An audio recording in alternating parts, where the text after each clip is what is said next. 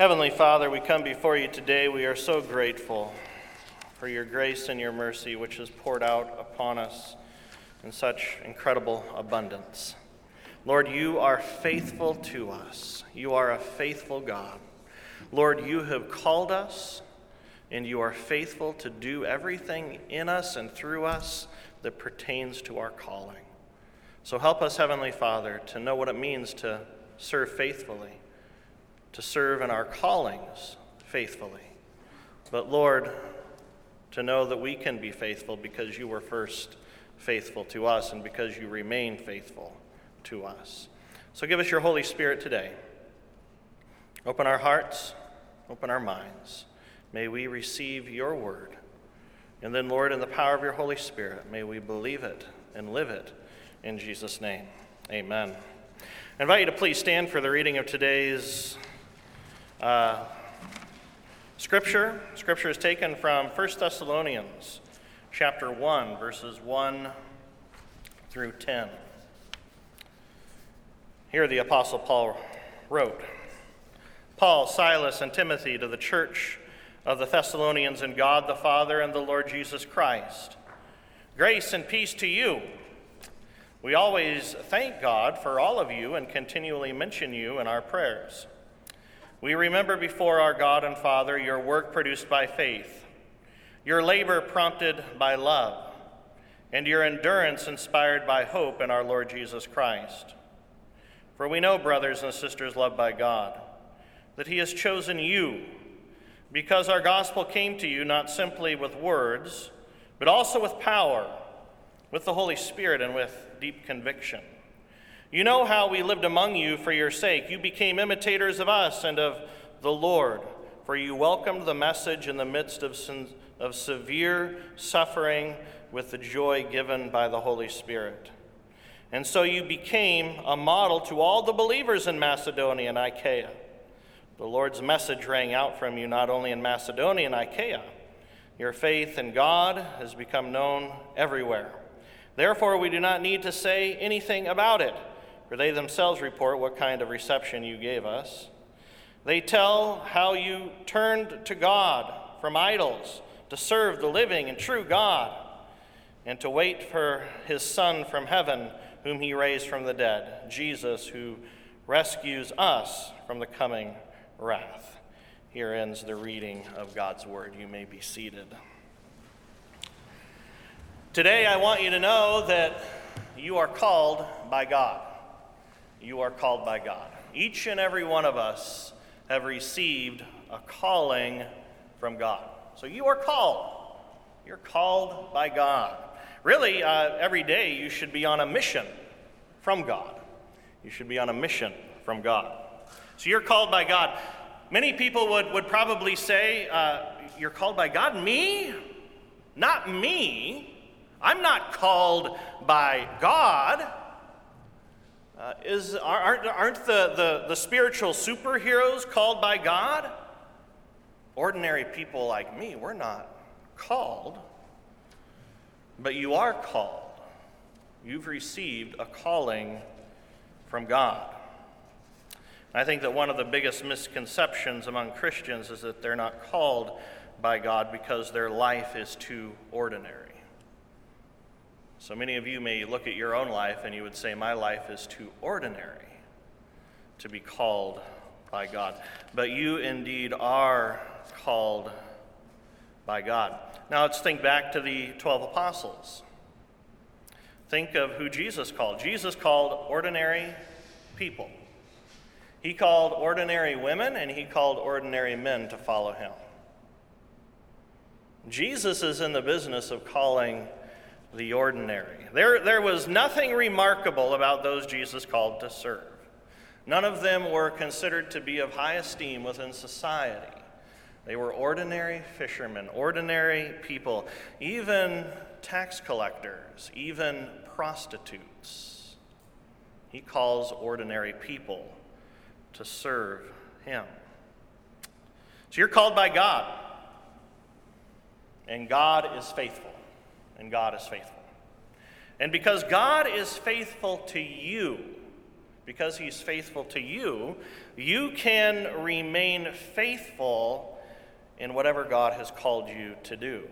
So when we talk about your calling, and when we talk about your ordinary life and my ordinary life, we need to think in terms of vocations.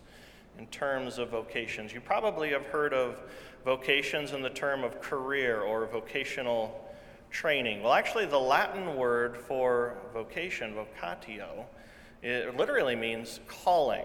It means calling. So when we talk about a vocation, we're talking about a calling. So what is your vocation in life? What is your vocation in life? Now, when we talk about vocations, we're not just talking about your job. Each and every one of us, we have various responsibilities in life. We have various vocations in life. You may go to a job 5 days a week, and that is a part of your calling. That's a part of your vocation. But your vocation is much more than that. You're also called to your family, right? And you have some responsibility within your family. So that's a calling. That's a vocation. You live within a community. You live within society. So within the community, within the neighborhood, within the state and the nation that you live, you have certain responsibilities. So that is also a calling. So vocation has to do with not only career, but family and society, and also the church. Each and every one of you are a member of the church, and each and every one of you are called to have a part and a piece within the life of the church, or a responsibility within the church. Luther taught about Christian vocation, about the ordinariness of Christian vocation, and Lutheran author Gene Veith summarizes Luther's thoughts on vocation this way. Gene Veith wrote this. He says, "When I go into a restaurant, the waitress who brings me my meal, the cook in the back who prepared it, the delivery people, the wholesalers, the worker in the food processing factories, the butchers, the farmers, the ranchers, and everyone else in the economic food chain are all being used by God to give me this day my daily bread." So everyone who functions within society is actually a servant of God, even if they do not know they are serving God. And serving us and serving society, they are being servants of God. This is the doctrine of vocation, Gene Veith writes. God works through people. God works through people in their ordinary stations of life to which he has called them to care for his creation. In this way, God cares for everyone, Christian and non-Christian, whom he has given life. As Luther puts it, vocations are masks of God. On the surface, we see an ordinary human face, our mother, the doctor, the teacher, the waitress.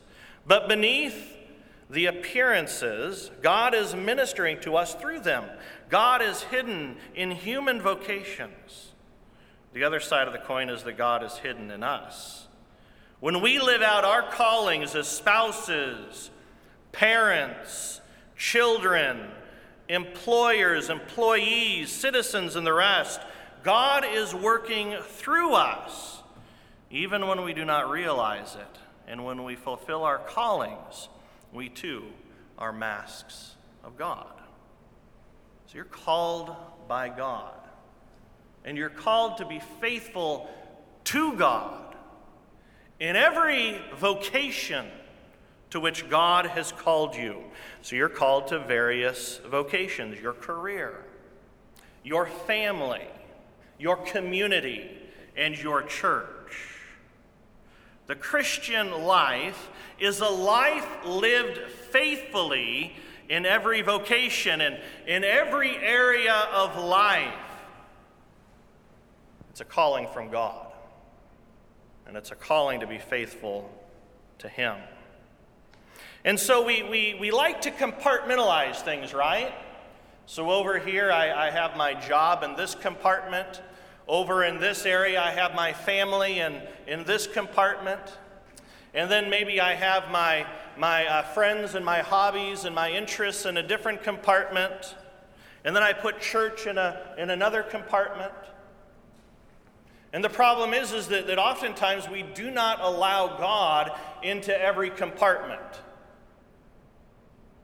We don't let God into every area of our lives. In other words, you may go to work in the morning, and as you do your work, you may think that God has nothing to do with that. Or you might go out and play golf or go fishing or do whatever it is that you enjoy to do with your free time, and you might think that God has nothing to do with that. God wants us to be faithful in every area of our lives. You see, the Christian life is to be lived faithfully for Jesus in every single area of life. It's not just the church area. It's not just the church compartment in which God wants us to be faithful, but he wants us to be faithful 24/7, 365 days a year. When we go to work, when we're at home, with family, when we go to the places we go within the community. He calls us to be faithful to him because every area of life is a calling from God.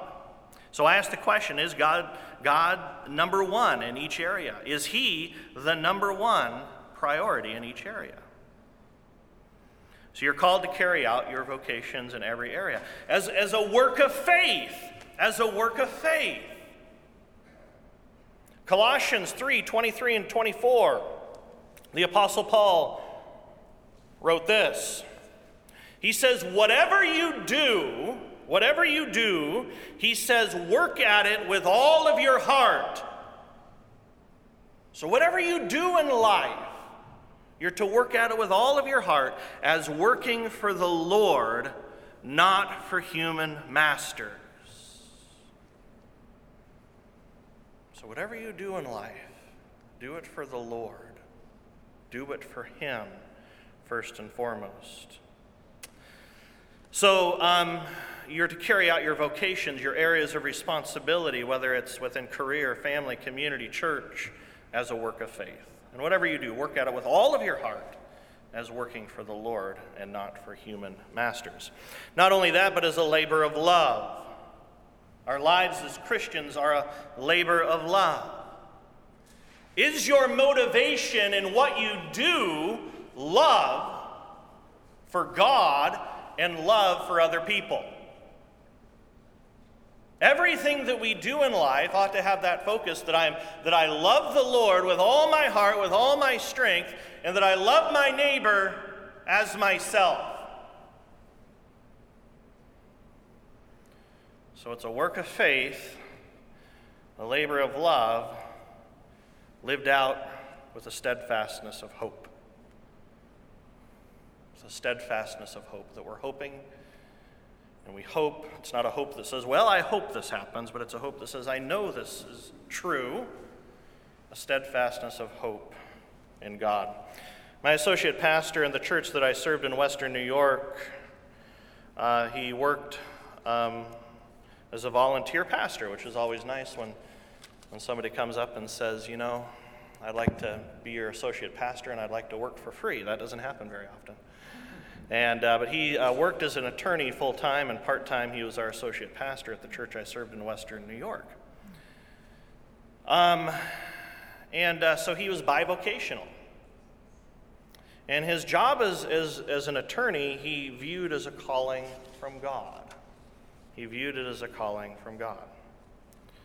And every day when he would go to work in the law firm and the organization that he worked for, he would remember the words of Scripture. He would remember the words of Scripture. He'd remember what God had called him to do and to be. You see, God had given him the ability to serve people with disabilities. He was an attorney for people with disabilities. And he actually was given the opportunity to write many of the federal special education laws that exist today. So every day he views his vocation as an attorney, as a calling from God to serve and to help people. So in everything we do, we are called to be faithful to God, to love Him, to love our neighbors. But I need to warn you, it's not easy to live a life that is faithful to God in this world. We live in a fallen world. We live in a sinful world. We live in a godless world. So the biblical worldview never has been and it never will be popular. But you are called to be faithful to God, to love God, and to love your neighbors. And that means that you view things in the way that God views things. That's a biblical worldview, and our world never has embraced a biblical worldview. During the time that Paul wrote to the Thessalonians, Paul says that when the Thessalonians turned to Jesus from worthless idols, that it was a difficulty for them. The Apostle Paul actually describes their conversion not only as a time of joy, but also as a time of affliction. So you need to know that if you're going to live faithfully for God, that if God is your number one priority, that it's going to be hard. Faithfulness is not easy. So for the Thessalonians, their conversion and baptism into the Christian faith was not only a time of joy, but it was also a time of pain, because they were committing themselves to being faithful to Jesus against the tide of the culture that they lived in. So, we've all noticed it. Biblical values are not society's values. So if you're going to remain faithful to God, it means life is going to be hard. Life will be difficult. Family relationships are going to be hard. Not everyone in your family believes. So family relationships are hard. But you're still called to be faithful within your families. The workplace is going to be difficult. Your coworkers and your boss will not understand biblical values. You're not going to agree with everything that's written for your workplace policies. Sometimes your boss may ask you to do things that you know are wrong, and you'll need to take a stand. One guy that attended the church that I served in Western New York was an executive overseeing product safety at a large company. And his boss was pushing him to get this product to go into production, and he knew that it wasn't safe. And recently, this company's product has been in the news due to the fact that small children have died as a result of using this product. Your involvement in your community is going to be difficult. Your neighbors, they don't hold to biblical values. And even the church isn't immune. You see, as society drifts further and further from a biblical worldview, many within the church will also drift with society. And that's why the Apostle Paul warns us in Colossians 2:8. He says, "See to it that no one takes you captive through hollow and deceptive philosophy, which depends on human tradition and the elemental spiritual forces of this world rather than on Christ." So even within the church, it has always happened. People have drifted away, following these hollow and deceptive philosophies which take people away from the truth of God's word. And then in 2 Corinthians 11:3, Paul also warned us, "But I'm afraid that just as Eve was deceived by the serpent's cunning, your minds may somehow be led astray from your sincere and pure devotion to Christ." Faithfulness is not easy. Faithfulness is not easy in this godless and idolatrous world. Faithfulness will actually bring affliction. It'll bring affliction. In the same way as the Thessalonians turned to Jesus from idols, It was not only a time of joy, but it was also for them a time of affliction. But you brothers and sisters in Christ, here is the good news. You are called by God. You are called by God. And you can live faithfully.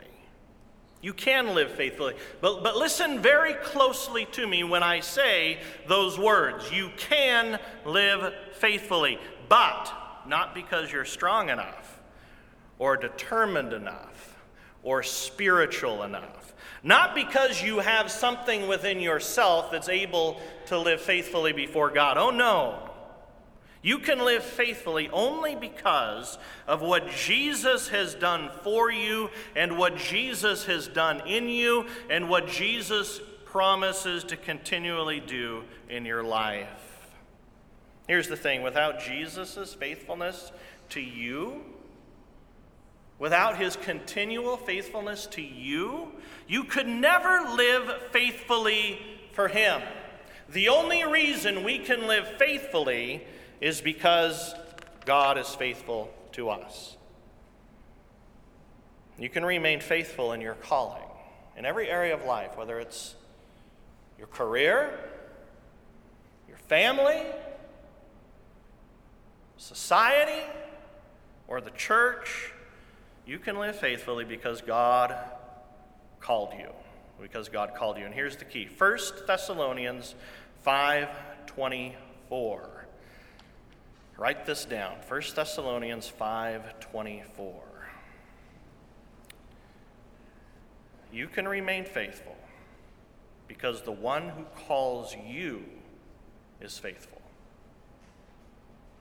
The one who calls you is faithful. And then Paul says, and he will do it.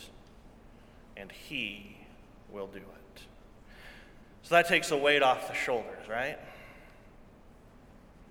We're called to be faithful in every area of our lives, in every vocation. God's called us. But the one who calls you is faithful. And he's the one that will do it. He's the one that will accomplish it. So when we talk about faithfulness, we need to talk about God's faithfulness to us. It's really not about your faithfulness to God. It's about God's faithfulness to you.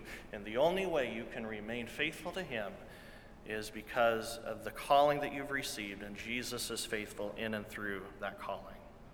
I fail when it comes to faithfulness to God, but God is always faithful to me. So it doesn't matter how far you drift from being faithful to Jesus. It doesn't matter how far you may walk away from him. He is faithful to you. He loves you.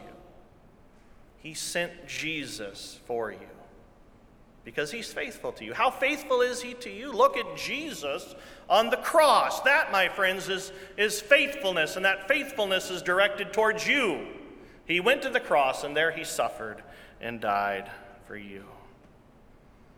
So you can remain faithful in your calling because the one who calls you is faithful, and he will do it. And when we look back upon our lives, and we look at how we have lived our lives, we will say it has nothing to do with what I was able to accomplish. It all has to do with the grace of our Lord and Savior Jesus Christ and his work in my life. So you can remain faithful in your calling because the one who calls you is faithful, and he will do it. And also because you are filled with the Holy Spirit. You are those who have received the Holy Spirit. You can't live faithfully in this world without the Spirit, without God's Holy Spirit working in you. And Jesus promised us in John 14 another helper who would come and fill us, and he would remind us, and he would empower us. Jesus promised that to the disciples, and we are those who have received the Spirit. So brothers and sisters in Christ, you are called by God. You are called by God to live faithfully. Faithfulness is hard, but God is faithful to you. He'll give you, and he has given you, everything you need to live out your calling today. We're called, and God is faithful to us, and he will accomplish in us what he has in store for each and every one of our lives. And for this we can say, thanks be to God. Let us pray together. Lord Jesus, we thank you today for your faithfulness to us. And Lord, it's because of your faithfulness, because of your Spirit which has been given to us, that we can live lives in every area, every vocation, every calling, every compartment in which, Lord, we are faithful to you. And Lord, for those times when we are not faithful, when we fail in our callings, Lord, forgive us and restore us and renew us so that when people see us, they see a people who are faithful to the God that loves them. It's in Jesus' name we pray. Amen.